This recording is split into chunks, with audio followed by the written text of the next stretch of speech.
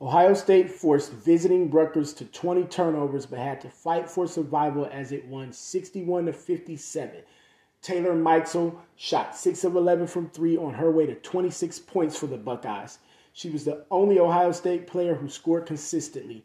The rest of the Buckeyes shot 3 of 16 from 3 and 10 of 42 overall from the field. The senior from Youngstown, Ohio, has scored 20 points or more in 7 games this season. She has hit 4 or more threes in 11 games.